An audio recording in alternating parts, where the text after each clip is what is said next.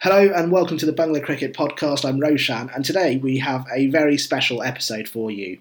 To look ahead to Bangladesh's tour of the West Indies, we had a collaboration between three podcasts.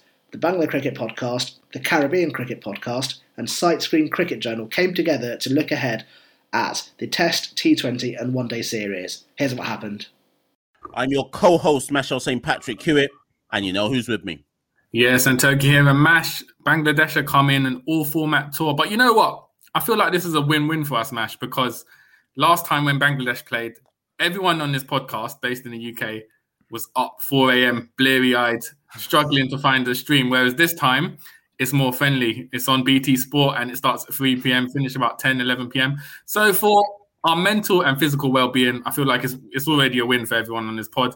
But we've got two special guests, the only two Bengalis in the country who are brave enough to front up and come on the podcast. One of them will be familiar to you guys. Tawhid, how are you doing, man? Yeah, I'm good. Good to see you both, Mashal, Santoki, and Roshan as well. Yeah, looking forward to this. I was saying the other day, it feels like a real meeting of minds, this podcast, and you know, we could well break the internet with this podcast. So yeah, looking forward to it. And on the other side, making his debut on the Caribbean Cricket Podcast, long overdue, Roshan, host of the Bangla Cricket Podcast. How are you doing, man? Really well. Really pleased to be here. This is a super podcast. You know, when they say the term super podcast, this is what they meant. This is it. I'm looking forward to this. Love it. So, Roshan, this is your first time on the pod. Do you want to explain to sort of all the viewers your history of Bangladesh cricket? How did it start? How long you've been following it? And sort of what's the Bangla Cricket Pod? Kind of what are you doing with it at the moment? Yeah, I mean, I started following Bangladesh cricket just before the 99 World Cup when one of my uncles told me that Bangladesh had a cricket team and they were playing a friendly in Gants Hill. Now, to this day, I can't find any record of this match that happened in Gants Hill, and I frequent Gants Hill a lot. It's the go-to date spot for a young Asian in London, but this cricket match allegedly happened prior to the 99 World Cup. And I think it's because cricket for me became a leveler between generations. You know, the kind of Bangladeshi kind of culture is very formal between me then as a teenager, uncles, grandparents, aunties and mums and stuff like that. But cricket seemed to become a leveler. And I've always said you can't create passion through obligation. And there was just a kind of a real ownership of something that Bangladesh were doing that had broken through to the mainstream, and I could speak to my friends about at school, and they were good enough to be at a World Cup, and that kind of created this sort of incredible passion. In a way, I feel like I grew up with Bangladesh cricket through my teenage years. For every milestone in my personal life, there was a milestone, you know, in Bangladesh. I graduated the same year we won our first test match, etc. And so that relationship has sort of always been there. And then the podcast started, if I'm honest, because of a frustration and a lack of coverage of Bangladesh cricket in the kind of, I guess, mainstream media, particularly in the UK. And I know now it's different, you know, the internet's changed that. But for me, it was like, I loved having those conversations. We'd sit in, you know, kebab shops and discuss batting orders or what we'd do if we were, you know, the coach or the captain. And it was obvious that there was this community there that wanted to speak about cricket. And I was like, well, I have the kind of basic skills to do audio editing. So maybe there's something in that. And also just for me, I think like cricket now, particularly with Bangladesh cricket, you have a massive spectrum of fans. You have, you know, the kind of diehard cricket fans who know everything about Bangladesh cricket, watch every game, to the kind of casual fans who, you know, there's a young generation of Bangladeshis who connect to their heritage and culture entirely through sport. And so there's this big spectrum. And I kind of wanted to go, well, what can I do that kind of involves all of them? And so that's where the kind of the Bangla Cricket Podcast was sort of born from, the idea of sort of just being a kind of open space for entry-level fans or diehard Bangladesh cricket fans alike, and just somewhere we could kind of get together and have that community and talk about cricket in a kind of very open, welcoming, kind of non-intimidating way. And that's where it was born from. Most definitely. And it's, I'm super excited to have you on. We're definitely gonna chew the fat over this. Tawhid, of course, I feel like you're a long-time guest when it comes to the Caribbean Cricket Podcast, and we've actually done this before, you know, minus Roshan. We've actually done this before in terms of looking at Bangladesh West Indies tours. And gents, I'm going to put this question to both of you first things first. Would it be fair of me to say that Granted, the current World Test Championship does not reflect this, and West Indies are actually in the heady heights of 6th as we record this. But would it be fair to say that this is usually the wooden spoon fixture of the World Cricket calendar? Yeah, I mean, I'm happy to jump in and go first. Yeah, I mean, it's traditionally, I guess, certainly over the last few years, both teams have kind of languished towards the bottom of the Test rankings, or indeed, the World Test Championship. But having said that, I'm looking forward to this tour. I think, if you look back over the last couple of years, all the encounters between Bangladesh and the West Indies have actually served up some really interesting cricket, across all formats. I mean, I'm just thinking back even to the T20 World Cup, really interesting game between the two sides there, which I feel Bangladesh should have won. West Indies won by about three or four runs in the end, didn't they? And actually, even in the Women's World Cup, a really interesting encounter there between Bangladesh and West Indies, which again, I think Bangladesh should have won. And if we go back to 18 months, that was such a thrilling two-match Test series in Bangladesh, which of course West Indies ended up winning 1-0. And I think we've both spoken about this before, so I won't kind of ramble on about it. But I kind of look back at that Test series really fondly, just in terms of I guess just in terms of what I was doing with Slight Screen Cricket Journal at the time. It was probably the first time that I'd really tried to cover a Test series in that much kind of depth. So yeah, I kind of got really involved with it. And yeah, like Santoki was saying, the 4 a.m. starts were quite punishing. But by the way, Santoki, I seem to remember that you only kind of tuned in from about sort of 9 a.m. for like, I don't know. Listen, I couldn't get the permission slips signed off the wife that time. So unfortunately, I wasn't one of the 4 a.m. gang, but I was paying my respects to you guys who all stayed up at 4 a.m. But let's talk about Bangladesh, their current situation in the Test side. So they're coming off the back of a loss to Sri Lanka in the series, and then previously South Africa, and then in between that, you sort of have the miraculous win in New Zealand, the one-off win. How would you Rashan, evaluate where Bangladesh are at the moment in the Test format? Honestly, I don't know is the honest answer. I don't know what sort of team are going to turn up against the West Indies, particularly, I don't know, we'll speak about this in great length, but under the new captaincy of Shakib, I don't know what's going to happen, because the last few series have been disappointing. And it's not like when we sometimes go on tour to New Zealand and go, okay, we need to work on this and this, or we don't know how to play balance, this and the other. It's just been a series of poor performances, particularly in the batting unit. And Bangladesh love a scapegoat. Okay, we love a scapegoat, and it feels like Mominul was made that. And I'm not going to lie, I have different feelings on the whole kind of captaincy. And if I'm honest, my mind has changed, and I will give you the full 360 if you'd like it. But I think there might be an expectation of a fresh start under Shakib, except he's playing with very much the same team that lost in Sri Lanka and lost in South Africa, minus Mushfiqur Rahim. So I don't know what's going to turn out on the field. It could be, Bangladesh have the kind of power to sort of be kind of not emotional, but kind of motivated mentally and go, right, new start, fresh start. Mominul's not the captain. We're playing under Shakib. And that could lead us to kind of a New Zealand repeat. But equally, it could be the same 11 players doing the same 11 things. So genuinely, I mean, I know this is a preview episode of the podcast, but in terms of previewing it, I can't call it. I genuinely don't know which way it's going to go. I genuinely know which version of Bangladesh. We're turning to the old Pakistan, basically, is what I'm saying here. So let's talk about Shakib, because obviously he was made captain. From my perspective as an outsider, it seemed like he was sort of dabbling with retiring from Test cricket, not being committed, and now it's a complete U-turn where he's expected to lead the side.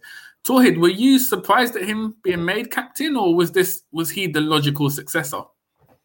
I suppose it wasn't a surprise, I guess, if that doesn't sound like me sitting on the fence.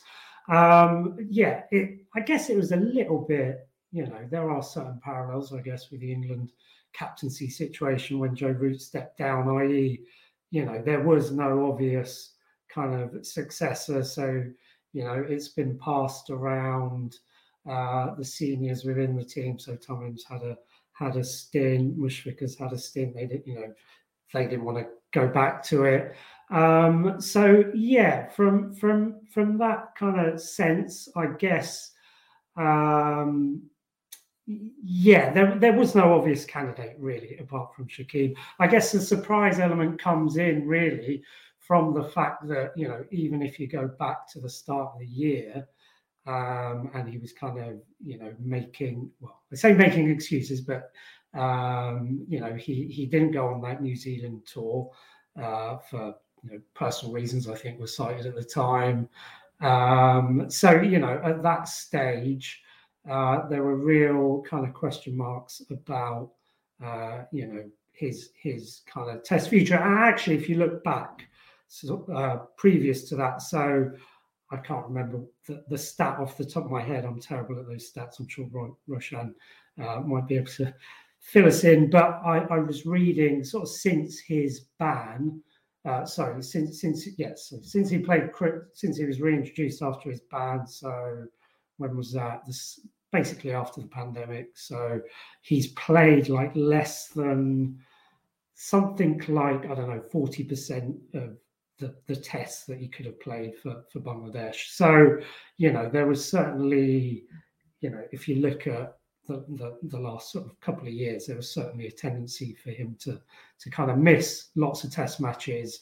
And yeah, there was lots of sort of speculation over his test future. But, you know, having said all of that, yeah, and, you know, whether or not it's like a long-term arrangement or not, I guess is a question in terms of his age. But yeah, I guess I kind of see it as, you know, it's an obvious kind of step, I guess, that they've taken, the cricket board, and it's feels like a bit of an uneasy compromise, but I think it's, you know, in the short term anyway, it's got to be a positive. You know, Shakib's been there, he's done that. He knows the game inside out. I guess the one thing I've always said about Shakib, you know, he's always going to add so much to the team in terms of his batting, his bowling, you know, the way that he balances a team as any sort of top-ranking all-rounder, the likes of Jason Holder, Ben Stokes, you know, those guys are worth their weight in gold, as is Shakib. But, you know, the one thing that I've always kind of said about him, he brings with him this, I don't know if baggage is the right word, but there's certainly a bit of a circus around him, whether that be a media circus or a social media circus, however you want to phrase it. But there's always, you know, baggage, there's always a backstory, there's always something going on, there's always is he going to play, isn't he going to play, there's always a bit of a melodrama playing out in the background. So it's quite interesting, you know, you were talking about that test that they won in New Zealand, and, you know, the likes of Tamim and Shakib weren't there, and actually sort of speaking to a few sort of Bangladeshi journalists, you know, this kind of theory sort of emerged that actually that kind of freed up a lot of the players, the fact that Shakib wasn't there, the fact that Tamim wasn't there, that, you know, a lot of the younger sort of members of that team were able to sort of play with a bit more freedom. They weren't sort of burdened with this kind of sort of melodrama circus going on in the background. So yeah, I don't know if I've answered your question, but yeah, that's my view. Yeah, I mean, like I think you nailed it on the head there, where I don't think we're sitting on the fence by being sort of surprised by it, but also going, okay, look, Momin Haq was an unexpected captain. He was brought in when Shakib got that ban, and at the time they went, well, who have we got? Tamim doesn't really want it. Mushfiq doesn't really want it. And Momin Haq at the time was probably our most consistent performer. He looks like a kind of a steady guy to take the role. So what he had was the performances, but he's not a kind of charismatic commander. He's very softly spoken. He's kind of like his demeanor, his body language is very kind of polite and very quiet. And as soon as the performance element of it went, he became a very easy scapegoat. And I'm not going to lie, sometimes it feels like social media picks our starting 11 at times. And the calls for Mominal's resignation, or for him to be removed from captain, sort of got louder and louder. It maybe took a bit of a break during the New Zealand win. During the South Africa loss, Mushfiq Rahim started to become the scapegoat because he played one bad shot, basically. And then it really sort of started to get louder and louder. And I've spoken to Tawhid about this, but I didn't want him to go because I thought it felt like the start of the new generation of Bangladesh playing under him. Because if you're Mominul Huq and in Bangladeshi culture, in the cricket culture, you're having to command players who are far more experienced than you, far more older than you. That's a tough task to do. You're going to tell Shakib, go and bat at number 5 today. It's hard for Mominul to do. And so I thought with the younger lineup that we kind of have seen since the New Zealand team, with, the kind of Nazmul Hussain Shantos, Mahmoud Hassan Joys, I thought he could be the right guy. Where I think there's credit due is how the board handled it. I was actually quite impressed to see one press release saying he has asked to step down as captain, and then a few days later, one announcing the new captain. Because normally, and Tal, you'll back me up here, it is a quote from the BCB. It's a quote in the press. Shakib said something, Tommy said something, etc., etc., etc. And so when they did it, and they did it quite cleanly this time. So when they announced Mominul had asked not to be the Test captain, my initial reaction was one of a bit of sadness, because I think in Bangladesh cricket, we sometimes waste good talent. We know Mominul Huq is a quality player, and we know the pressure of captaincy is weighed down in his head. And I sometimes wonder, should we have spent a bit more time working on his kind of mental health and with his sort of psychology, and going, let's build him back up to be the kind of player he needs to be? And is sacking him just going to like sort of turn him into a bit of a Mushfiq character? We knew Mushfiq took a long time after losing the captaincy to come back to become the player he is now. It happened, and then the question of who is going to become captain. Tamim doesn't really want it. His name was in the hat. Mushfiq didn't want it. And the other players who were kind of in contention of being future captains too soon, like Liton Das was chucked in the ring, but he's just finding the form of his life.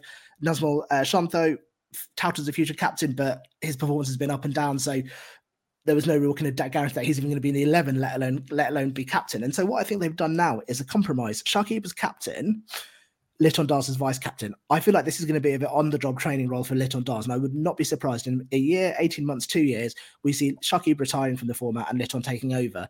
In terms of Shakib being captain, like, I'm not going to lie to you, I think 2 months ago the guy wanted to retire from Test cricket. I think there's a weird thing where he wants to retire, but he can't be seen to want to retire. He sort of just needs to stop playing one day.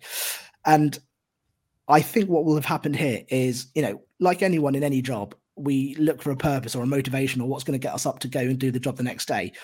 I wonder whether the idea of captaincy now and nurturing Liton into that future role is what's going to give Shakib the motivation to come and turn up and play 5 days cricket. Because 2 months ago, if you asked me the same question, I would tell you the man wants to retire, but something's going on that is making him not.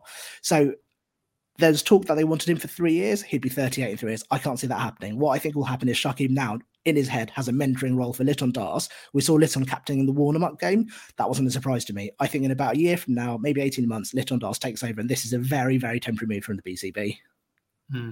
So, Mash, basically what I took from that as West Indies fans are, these men are saying it's all a shambles at the moment in Bangladesh. prepare for the 2-0 against the mighty West Indies. but listen, Santoki, I was listening intently to all of this, and actually, before we move on, I actually want to put this question back to the two of you. If Shakib did, and actually, Santoki, before they answer, I want to see if you agree with me. If Shakib did what he's been doing, and he was West Indian, he'd be getting cussed out from everyone. Because Shakib, essentially, as far as I can see, is the equivalent of in terms of status, a Pollard, a Gale, a Bravo, a Dre Russ in the context of Bangladesh cricket. If he was umming and ahhing and he was West Indian, umming and ahhing about whether he's going to play Test cricket, drop out one day, take captaincy the next day, get banned, come back. So listen, the uncles would be all over this guy saying, how dare he think he's bigger than West Indies cricket and so on and so forth. So I just want to put it back to you two. Is there ever any sense that anyone actually cusses Shakib out, or is he legitimately bigger than Bangladesh cricket? Is he a pop star in Bangladesh cricket? Can he basically do what he wants? This is an interesting question. I want to see what he says. Yeah, it's an interesting one. I mean, to answer it maybe in two parts, yes, I would say he's a hugely divisive figure, even within Bangladesh. He's got a legion, an army of fans and followers who absolutely worship him, and will rightly sort of point to all his achievements. But he's a divisive figure because of those sort of reasons that I was talking about before, because of the baggage, the off-field stuff that sort of that comes with him, if you like, with his performance. And in terms of if he is bigger than Bangladesh cricket or not, so I guess the real, I don't know if it's like the biggest power struggle, but certainly like the biggest power struggle I can think of within Bangladesh cricket is between the BCB president, whose name is Papon, well, that's his nickname anyway, between him and Shakib. So that basically the BCB president kind of sees himself as, the supremo who's kind of, running the show. So yeah, there's a real sort of tussle, I would say, between those two in terms of, is Shakib going to get his way in terms of, being able to pick and choose the games he wants to play, pick and choose the formats he wants to play. And, I think actually, rightly, the BCB have at times kind of dug their heels in. And, it's not a tension that is exclusive to Bangladesh by any means. I think every single, major cricket playing nation is having these kind of tensions and discussions between the board and players, players trying to dictate which games to kind of pick and choose that they play in. So yes, he certainly gets his fair share of flack. And yeah, if you're the BCB president, then no, certainly you wouldn't say that he was bigger than Bangladesh cricket. Yeah, I'd probably agree with all of that. I always think of Shakib as like when my dad used to ask me if I want to visit my uncle's house, I'd never say, look, I just don't want to go there anymore. I'd come up with a different excuse each time. And I think that is Shakib and Test cricket. That basically is it. And I wonder, and I've no evidence to back this up other than my own kind of perception. I wonder if the lack of an IPL contract possibly skewed his retirement plan a little bit. But I think if you asked me 2-3 months ago, the plan would have been that he wanted to sort of ease himself out of the format. But here we are. He's got the captain's armband. I think the one thing kind of you can say that points to Shakib being captain as an advantage is similar to what Mash said about Pollard, leading by example. If Shakib's there taking fifers in the test arena and looking around and saying, what are you guys doing? It will kind of hopefully raise the game. So it could be a smart move from the Bangladesh Cricket Board to have him lead by example as captain, even if it is short term. But one player, we've mentioned him briefly, Mushfiqur Rahim, he's not playing. He's performing Hajj. He sort of held the side together against Sri Lanka, despite the loss. Roshan, just how big a loss is it not to have him in that middle order? Do you know what? It is a huge loss. He's like our biggest and most reliable batsman, but at the same time, I'm weirdly not worried, if that makes sense. Like, I'm not too, like, I think there's enough in that test lineup, in that batting order to sort of hold it together. And actually, I think with the big thing for Bangladesh over the last sort of like 5-6 years is who opens with Tamim. And I think we've answered that question for the test lineup at the moment. I think that is obviously Mahmudul Hassan Joy.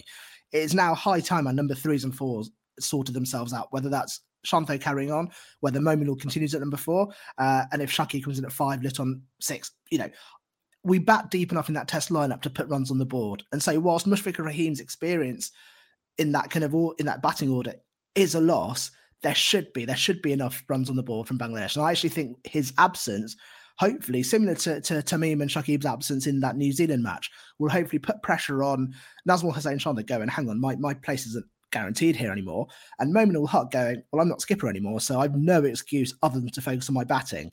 So, whilst we will miss Mushfiq, I think there's enough in that lineup. And also, if we fail now, I want to see who they scapegoat, because Mushfiqur Rahim is a professional scapegoat, man. Anytime we lose, they all go, that reverse sweep against cost us a test match. Who are they going to blame this time? They can't blame Mushfiqur Rahim. Do you know what I mean? So for that alone, I'm looking forward to seeing how the others go.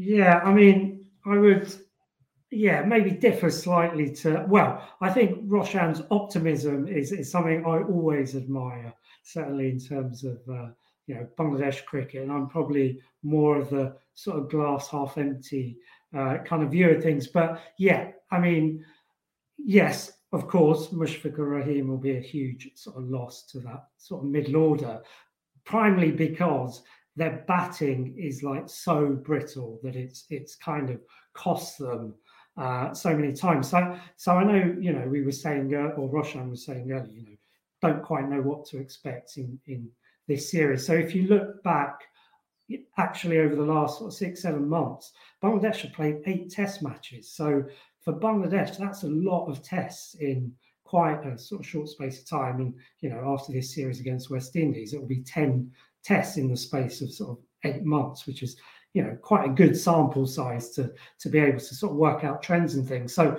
one thing that's constantly happened. So I was in Bangladesh for the Pakistan series.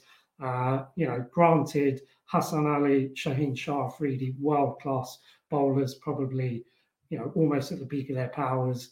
And, you know, Bangladesh were regularly in their first innings 4-5 down for sort of 20, 30 odd. They just blew them away. Then what we saw in the South Africa series was actually, you know, they'd get reasonable sort of first innings scores, but then they were blown away in the second innings. So 80 odd all out, and then 50 odd all out as well. And similarly, in the Sri Lanka series just gone, you know, there were these top order kind of collapses, which, you know, Mushfiqur and Liton Das kind of rescued. You know, they could do it in one innings, but, you know, it was almost impossible to recover from, you know, 20 or 30 odd for 4 or 5, you know, 2 innings in a row. It just doesn't happen. So basically what I'm trying to say is the brittleness of that top order is really something that's you know, I would like to think that, you know, Bangladesh can put a good batting performance together, but it's going to be a tall order. I mean, just looking back to that Sri Lanka series, so there was 100 partnership by Joy and Tamim in that first test, which I think was like the first 100 opening bat partnership for at least sort of 4 or 5 years. So, you know, those were sort of good signs, but yeah, it you know, they sort of flattered to deceive a little bit with kind of these batting collapses. And just one last thing as well on the batting. I know it sometimes gets overlooked, but essentially what I would say is that Bangladesh easily have the worst tail in world cricket. And if not, you know, not only world cricket currently, I would say possibly of all time. Basically, you look at their numbers 8, 9, 10. Certainly numbers 9, 10, and 11 are all averaging not only single figures, but kind of low single figures. So basically, once you get to sort of 7, 8 down, then, you know, the tail can't really like much at all. Santoki, did you hear that? Well, well, I was going to say we have an ancient saying in West Indies cricket that's been going on for centuries, that we give tailenders the best matches of their life with the bat. So it wouldn't surprise me if the Fizz hit like a double century in Antigua against our bowling. But I think it is interesting because the first test is in Antigua, which for the last 3 tests against Sri Lanka and England have been a batsman's paradise. 5 days of complete batting, everyone racking up centuries. And then in contrast, St. Lucia, when we played South Africa in 2 tests there last year, was a bowler's paradise. Rabada and Norkia had a field day. So I think it's going to be contrasting surfaces, and we'll see batsmen and bowlers flourish depending on what test it is. So what I'd like to ask you guys each is if you could pick one batsman and one bowler from the Bangladesh side who you think will have a successful tour or sort of emerge as star players in this series, who would you pick? I'm going to dive straight in with my batsman, and that's Liton Das.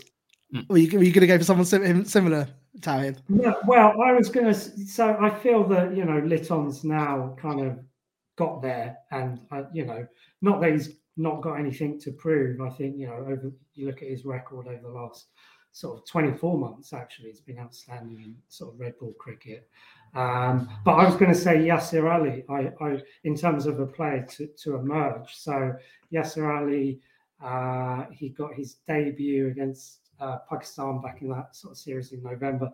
He was quite unfortunately got hit on the head by a Hassan Ali bouncer, went off for concussion, missed the rest of that series, but then came back in New Zealand, played pretty well there. He was kind of displaced, I guess, by Shakib in, you know, the last 2 series because I guess, he's kind of a lot. Well, they've played him principally to kind of lengthen their batting lineup when he has been in the team. So he's kind of almost come in, I think, down at sort of number 7, number 8, just to kind of bat. He does kind of bowl a few part-timers, but I really want to see him because, you know, the little that you know I've seen of him, he's quite a nuggety, kind of stubborn kind of play that's going to sort of stick around. And, you know, exactly, I feel, the kind of batsman the Bangladesh need in their middle order. Yeah, for me, it is Litton. And, you know, he feels like he's arrived now. And now when I'm watching him, I feel like I'm watching our future Test captain. And that, weirdly, for me, has twigged a slight difference. And, you know, he is a guy who, for a long time, took his fair share of slack. He had his fair share of poor performances. It was, for a long time, a kind of battle between him and Shomal Shaka of who would open with Tamim. But I think he has suddenly just accelerated into this role. He keeps wicket, he scores runs. He had a fantastic series against Sri Lanka with a century, and I think there was a score in the 80s as well. I'm particularly excited about him in this series. The other guy I'm really excited to see is Mustafizur Rahman playing a Test match, which feels like a bit of a rarity. You know, for me, if he's in the squad, he has to play. And I don't know how you'll feel about Tawhid. I genuinely think if he's in the squad, he has to play. He's not a particularly good Test cricketer. And actually, of late, he's not been a particularly good one-day bowler. He was wicketless, I think, in the South Africa series, if I'm not mistaken. I need to maybe double-check that. And he maybe took only like 3 or 4 in the series against Afghanistan. So we know he's a quality player. I think his performance in the IPL has upped his currency a little bit. And it sounds like he's had a to and fro with the BCB, similar to Shucky, but maybe not as kind of high profile in the press. However, he's now gone, okay, cool, I'm going to be available for Test matches. If Mustafizur Rahman is in the squad, he has to play. But for me, if he's in the team, he then also has to deliver. And I think eyes are going to be on him to deliver. I don't think poor performances from Fizz will run. Yeah, I agree with that. I mean, I think, you know, just sort of stepping back a little bit, it's a real shame that actually, so Bangladesh have got a fair few injuries particularly to their bowling unit. So, you know, getting a few excuses in there early. But yeah, it's a real shame, you know, in terms of the previous series. Tuskin Ahmed missed the whole of that series. You know, he's out for a few months still, I think. Shorafor got injured in that Sri Lanka series, so he's out. So both of those would, you know, be probably your opening bowlers, basically. And Tuskin certainly the, you know, leading the Bangladesh pace attack. Also, Mehdi Miraz Hassan has got a long-term injury as well. So he's probably your kind of, you know, you could say leading, sort of most threatening, shall we say, spinner in terms of wicket taking. So he's missing as well. So you've got some real key individuals who are missing. So yeah, absolutely, you know, the Fizz needs to kind of stand up and be counted. But I just think, yeah, I think I'm not expecting too much from him personally because, you know, he's not played, forget about the Test match. I don't think he's played with a red ball, you know. I'm not sure if he's played, you know, first-class cricket in Bangladesh. I can't remember the last time he played first-class cricket in Bangladesh. So, you know, and I think the last time he played a Test was a good sort of, maybe, I don't know, 2-3 years ago, probably. So, yeah, it's a real kind of, he's a real kind of unknown quantity, I would say. And, yeah, like, you know, Roshan's been saying, his stock and trade is bowling, you know, sort of 4 overs at a time, 24 balls in the space of, you know, 3 or 4 hours. So that is quite different to bowling, you know, 10, 12, maybe 15 overs in a day in the Caribbean. So yeah, a real challenge for him. So Mash, what I've taken from that is Tawhid has just named every single professional bowler in Bangladesh and said they're not available. So we're gonna play Fizz. Listen, what I would say, guys, is Tuskin. Every time I read about Tuskin, his recovery date keeps brought closer and closer and closer. First, it was going to be out for the whole series. Now they might be back for the T20. So I think there's some panic going on in the BCB. All I would say is I hope the stocks of Deep Heat in the West Indies are fully stocked ahead of this series because Tuskin might be needing a lot of it because he might be coming back sooner than we think. Well, it's either him or Tawhid opening the bowling, so something's gonna have to happen. But Mash, let's get into let's talk a bit about West Indies. So we've obviously on previous podcasts we've talked about selection issues, but if we take the 12-man squad that's been picked, what realistically, what do you think West Indies should be looking to achieve in this Test series against Bangladesh? Do you know what? Before I answer that, what I would say is this is almost like a weird circle though, because where our test side currently is at almost started with that Bangladesh tour during COVID. If you think about it, if it wasn't for that tour, we would have no Carl Mayers in this side right now. We'd have no Nkrumah Bonner. We'd have no Josh Da Silva and so on and so forth. That tour essentially started the careers of players we now consider mainstays in the West Indies team. So as much as many eyes weren't on that particular tour until Mayers hit his double century, it was quite significant in the wider context of West Indies cricket.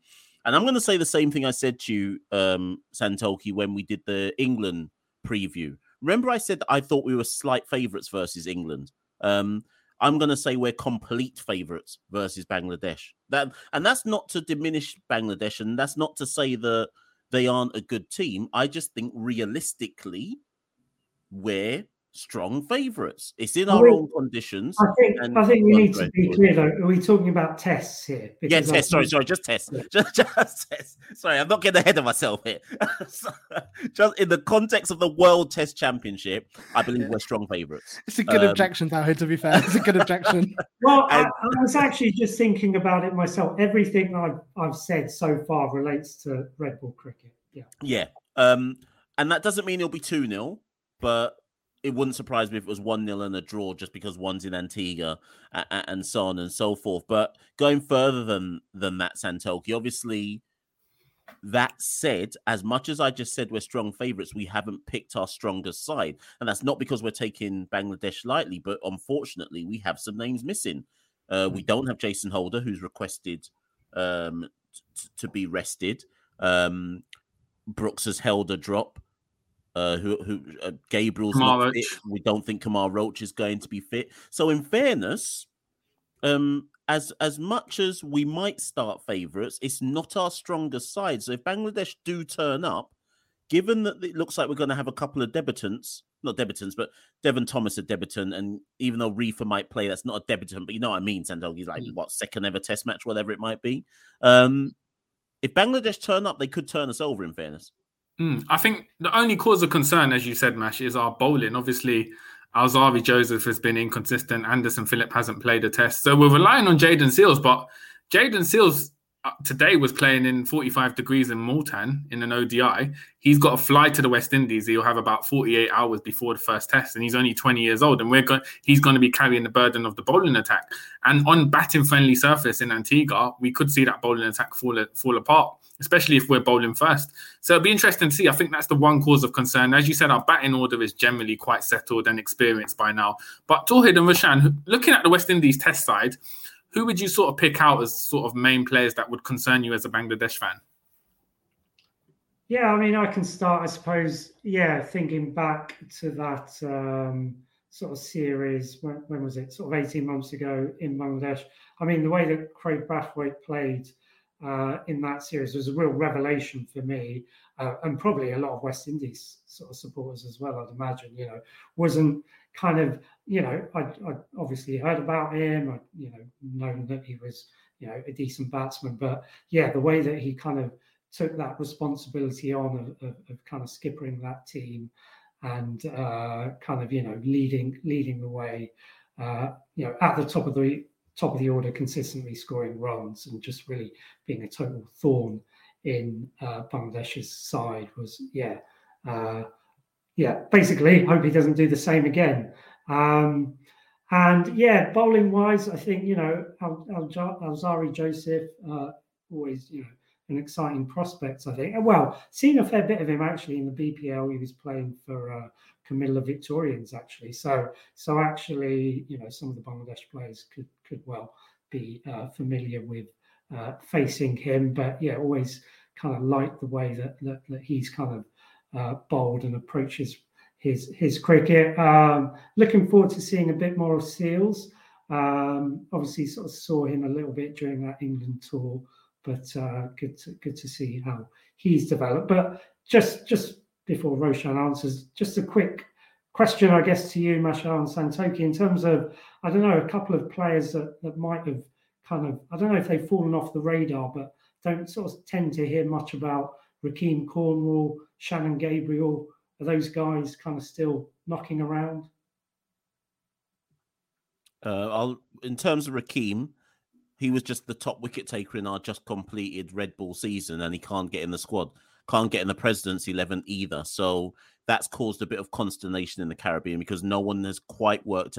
Remember, this guy took 14 wickets in Bangladesh less than a year and a half ago, and all of a sudden now he can't even get in the President's 11 to play the Bangladesh side in the warm-up game. So a lot of consternation about that. And question marks about, what does he have to do to get back into the squad? If you can't get in as the top wicket taker in the region, what do you have to do? I presume he has to lose some weight because I don't know what else he's supposed to do. And Shannon, I'll let you answer that, Santoki, but basically it's a fitness issue.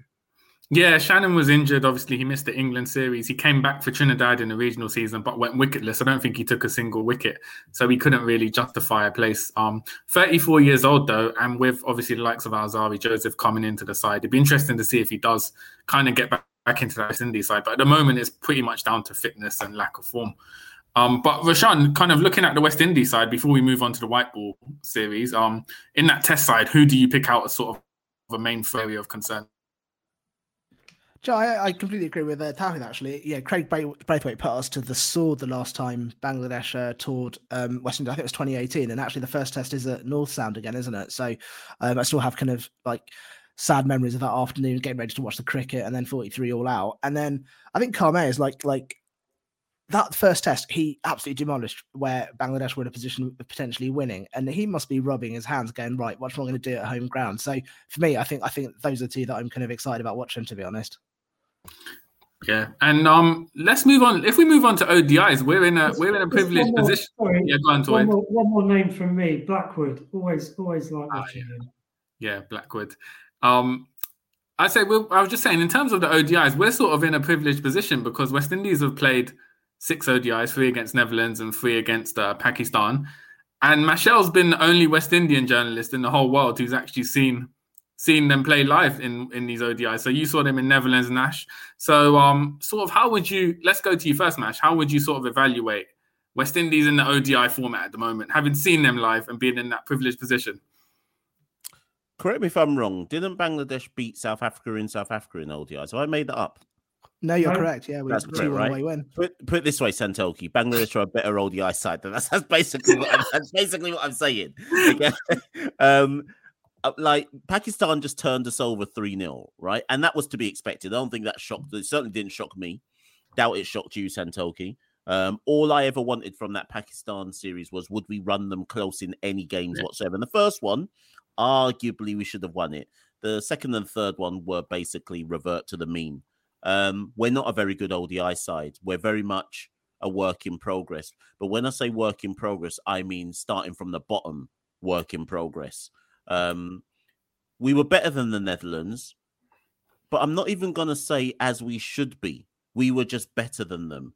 I would rank our ODI team as probably we might be the worst, Santoki. We might actually be worse. Remember, we lost to Ireland at home, so we're worse than them.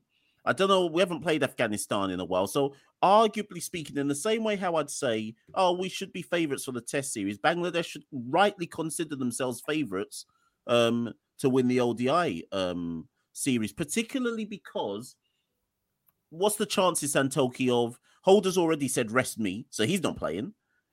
Lewis has failed the fitness test, so he's probably not playing. Hetmeyer's probably going to still say, well, my baby, so he's not playing. So it's not like we've got a myriad of players to suddenly call to who we can say bring them in because of their outstanding ODI record. So I'd like to see us try and win one game versus Bangladesh. So Tawhid, Roshan, obviously thinking back from what I can recollect from that South Africa series, I know Taskin Ahmed took a few wickets in the games. Shakib had a good match batting at number 3. Sort of, would you say ODIs were currently Bangladesh's favourite format? I think you're right. I think they have been for quite a while now, to be honest. It's a format where we just seem really settled. We seem to win consistently. You know, we've won our last, I want to say 4 series. So we South Africa, Afghanistan, Zimbabwe, Sri Lanka. I think the series we lost previous to that was New Zealand away. So we're fairly consistent with winning series. We do drop games here and there. You know, the majority of those are, with the exception, I think Zimbabwe were all 2-1 wins. I also think we hold the trophies home and away against West Indies. And I might be mistaken, but I think both of those might have been clean sweeps. So we're just so consistent. You know, we're so confident. We seem to kind of just get it right with the ODI format, and where, you know, T20 cricket might be too quick, or Test cricket, a whole game can change in a session. The length of an ODI match just seems to suit Bangladesh in terms of being able to hold it down and get over the line. And you know, for me, it's fascinating because obviously we've got Tamim Iqbal as captain. He's looking ahead to the World Cup next year.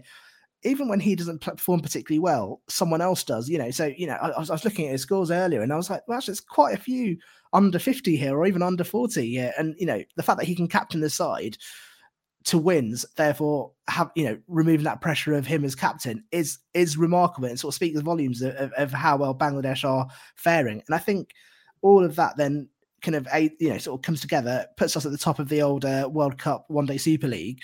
And I think confidence just breeds confidence. And, you know, as a one-day international team, I think we feel fairly unstoppable at the moment. Tawhid, before you come in, Santoki, do you remember the 2019 World Cup when Bangladesh licked us? Do you remember that game where they chased like 320 in like 40 overs? That's when I knew we were finished, you know. So that's where we're coming from. I'm gonna tell you that. Like, I think Bangladesh winning in a one-day match is no longer an upset. A test you can call an upset. A T20 win, depending on who we're playing, we can call an upset. I no longer look at Bangladesh winning in one day as an upset. I would say that's the expectation. I genuinely would say, like, I'd be disappointed if we lost this series in West Indies. Yeah, I completely. And I know I'm an optimist. But I feel like about par there, weirdly. Well, that's why I brought up that 2019 game, because that game, not just because we got licks, but it was the confidence level in the licks. Bangladesh were never not going to lose that game. They won it at such a canter that I was like, oh, we're actually way behind Bangladesh. Oh, sugar, like they're good. We're really not a good side. But talking over to you.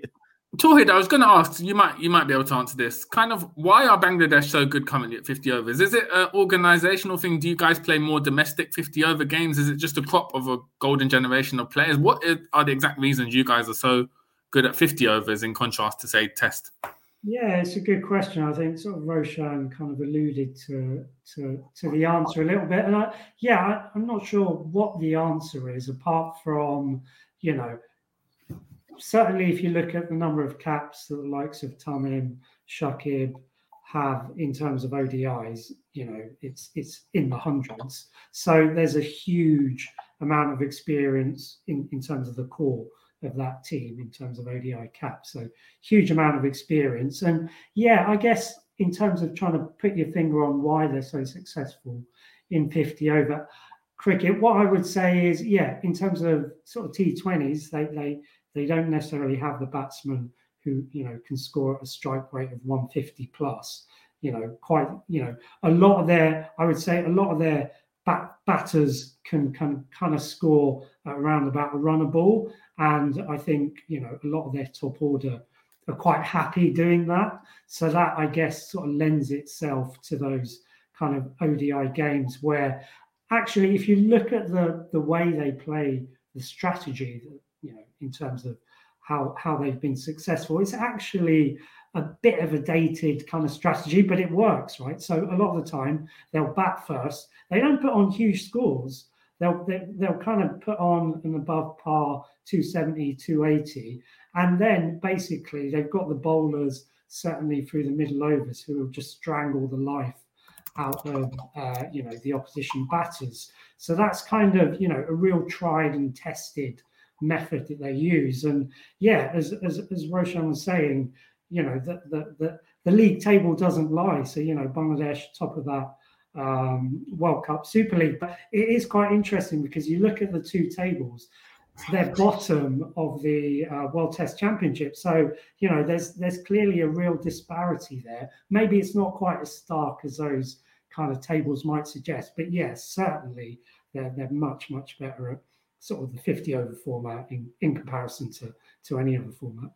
Well, the league table doesn't lie, and one thing that also doesn't lie are the weather forecasts in Guyana in July. So I'm expecting monsoon weathers to secure us the 0-0 draw in that ODI series. Great scheduling there from the organisation at Cricket West Indies. But if we move on quickly to the T20s, we've got 3 T20s as well coming up in this big tour. Sort of, obviously, it's hard to predict kind of T20s just because of their nature. But looking ahead to the World Cup coming up in October, how are Bangladesh's preparations coming along for that? And sort of how important do you see these games in that road to the World Cup? I think these are super important. I don't think we've played a lot of. I think we've played maybe 5 games since the last World Cup. I might be wrong with that. I think we played what I call a rebound series against Pakistan, which shouldn't have happened because we were down and defeated after being possibly the worst team at the last T20 World Cup. I'm happy to say that, possibly the worst team. And so we played, I think, Pakistan in the 3 Test series straight after, lost all 3. And then since then, I think we've only played 2 this year, I think. Who schedules a 2-match T20? It doesn't make sense. That was against Afghanistan. It finished 1-1. If ever a series cried out for a 3rd match, it was it. Like, who does that? And I think we won one of those. So I don't think Bangladesh are in a particularly experienced place, particularly with T20 cricket at the moment. We can keep going back. We had a bad World Cup. We then had 2 very fudged series against weakened Australia and New Zealand sides, where we sort of spun wins at them. So I think weirdly, this series against West Indies is going to be a bit of a litmus test of where we're at. And I think this will be the kind of reset of going, okay, we've got X number of months till the World Cup. What do we need to sort out and what do we need to fix? But I mean, if I don't know what's going to turn up with a Test team, then I don't know what's going to happen with the ODI team. The only thing that gets me excited is the re-inclusion of Animal Huck, who is an experienced player. He's like 31, and he's just had like a blinding kind of list A sort of tournament in Bangladesh, where he's broken record of the number of runs in a season. So, with the exception of him, I sort of don't know what's going to turn up, if I'm honest. Yeah, I would agree with that. I mean, yeah, you look at how they performed at the World Cup, and it was a dreadful sort of campaign, losing to Scotland. You know, they were playing in that sort of pre-qualifying round, if you like, and yeah, losing to Scotland, kind of scraped through against Oman, and then yeah, as I was saying before, well, actually, I remember this is what Mahmudullah Riyad, so the captain of the T20 team, said in a press conference at the end of the World Cup. Basically, he was saying that loss against the West Indies really put them on a downward spiral, and you know, kind of their momentum really kind of just froze after that loss. And you could kind of see what he was saying. I mean, you know, they still performed really badly, you know, that notwithstanding. But yeah, as Roshan was saying, I think I can't see any of the, you know, the issues or the things that needed to be resolved. Yeah, I can't see any of those. Well, I don't know if any of those have been resolved. It doesn't really look like it on the face of things. You know, that I think, my personal opinion, they'll probably struggle. You know, the World Cup in Australia doesn't really suit them. I think they'll probably struggle on some of those wickets. And yeah, you know, they're you know, yeah, it's weird. You know, they do play a fair bit of T20 cricket in Bangladesh. The BPL is a fairly well-established tournament now, but yeah, they just haven't been able to kind of translate any of that into the national team. I mean, what I would say, Santoki, though, is whilst I hear all that, and I think I'd say that we are favourites for the T20 series. There's 2 games in Dominica; those 2 should get played, and I think they'll be in front of full raucous crowds as well, because that's the return of international cricket to Dominica. The Guyana one will probably get washed out as well. But in fact, actually, before I continue, do Bangladesh have to qualify as well? I know, is it them or Sri Lanka has to qualify with us for the World Cup? I think we weirdly circumvented qualification because of those tactical Australia and New Zealand series. So, like, we will be in that is it Super 12 stage? Right. Let me say on record, we don't deserve to be there. We should be playing against whoever it is in the qualification. But we have essentially done the kind of qualification equivalent of a mancad, basically, is what we've done. so Bangladesh have escaped the potential booby trap of not even qualifying for the T20 World Cup. We obviously are in those qualifiers. I'm not even going to tempt fate and say we'll get through them, because who knows. But what I would say, Santokin, I want to see how you what you say about it. We're still not set on our T20 side. We're still in a rebuilding phase. I know we beat England in that kind of thrilling series. And then we went to India and got a bit of a reality check. But we've kind of got all of these. We've got basically the thing Bangladesh don't have. We got loads of power hitters. But as you would have seen in the IPL, every IPL side used our players as power hitters at number 5 or number 6. So we don't actually have a coherent batting lineup of players. Does that make sense, Santoki? Yeah, 100%. I think we're still sort of recovering from losing Gale, Pollard, DJ, Bravo, 3 of the greatest of all times in the format in such a short space of time, and trying to find players who can not fill the void, but at least kind of live up to the standards they've set. So I think it'll be good to experiment with sort of who can, as Mashel alluded to, who can be our finisher. Obviously, Rovman Powell's been doing well in the format at the moment. But I think these 3 T20s will be hugely, hugely important for West Indies, just to try and kind of try out what is our team, what is our settled team going into the World Cup qualifiers. That's a far better position to be in, because I think didn't Australia have a situation where basically all of their best T20 players were like openers, and then they were like, well, how do we figure this into a batting lineup? So I'd much rather have your situation than ours, if I'm honest. Much rather have that. Too many power hitters, what to do? Well, I'm sure that only leaves one thing. Everyone's got to kind of put their money where their mouth is. We have to have the predictions, don't we, Santoki? Yeah, 100%. So any volunteers to go first? Listen, I'm ready to go first. I'm ready to put it all out on the line. We have to, and the predictions must be assuming no matches are rained off. Yeah. So it's 3 T20s, 3 ODIs, 2 tests. Right, okay. Test match. Assuming Antigua's a draw, 1-0 West Indies. ODIs, 2-1 Bangladesh. T20s, 2-1 West Indies. That's exactly what I was going to say, Mash. Those are my predictions. Sorry, no, they're not my predictions. I was going to say 2-0 West Indies in the test. Oh, in the test? Yeah. Oh, yeah. That's the only difference for me. I'm going to vary. Sorry, go on. Sure. I'm going to be slightly, I think 2-0 West Indies in the test. I'm going to be optimistic in the one-day series, 3-0 Bangladesh, and then T20s. If we can win one, I'd be very happy. So let's say 2-1 to the West Indies. I would take that. I'm going to say, I don't like predicting draws, but Antigua's got to be a draw, surely. So I'll go 1-0 West Indies, 3-0 ODIs, 3-0 T20s. The poor and 3-0 for who? For us? Yeah, for us, man. Come on, man. Come on, I've got to keep it on brand, man, and keep the positivity up. Love that. Well,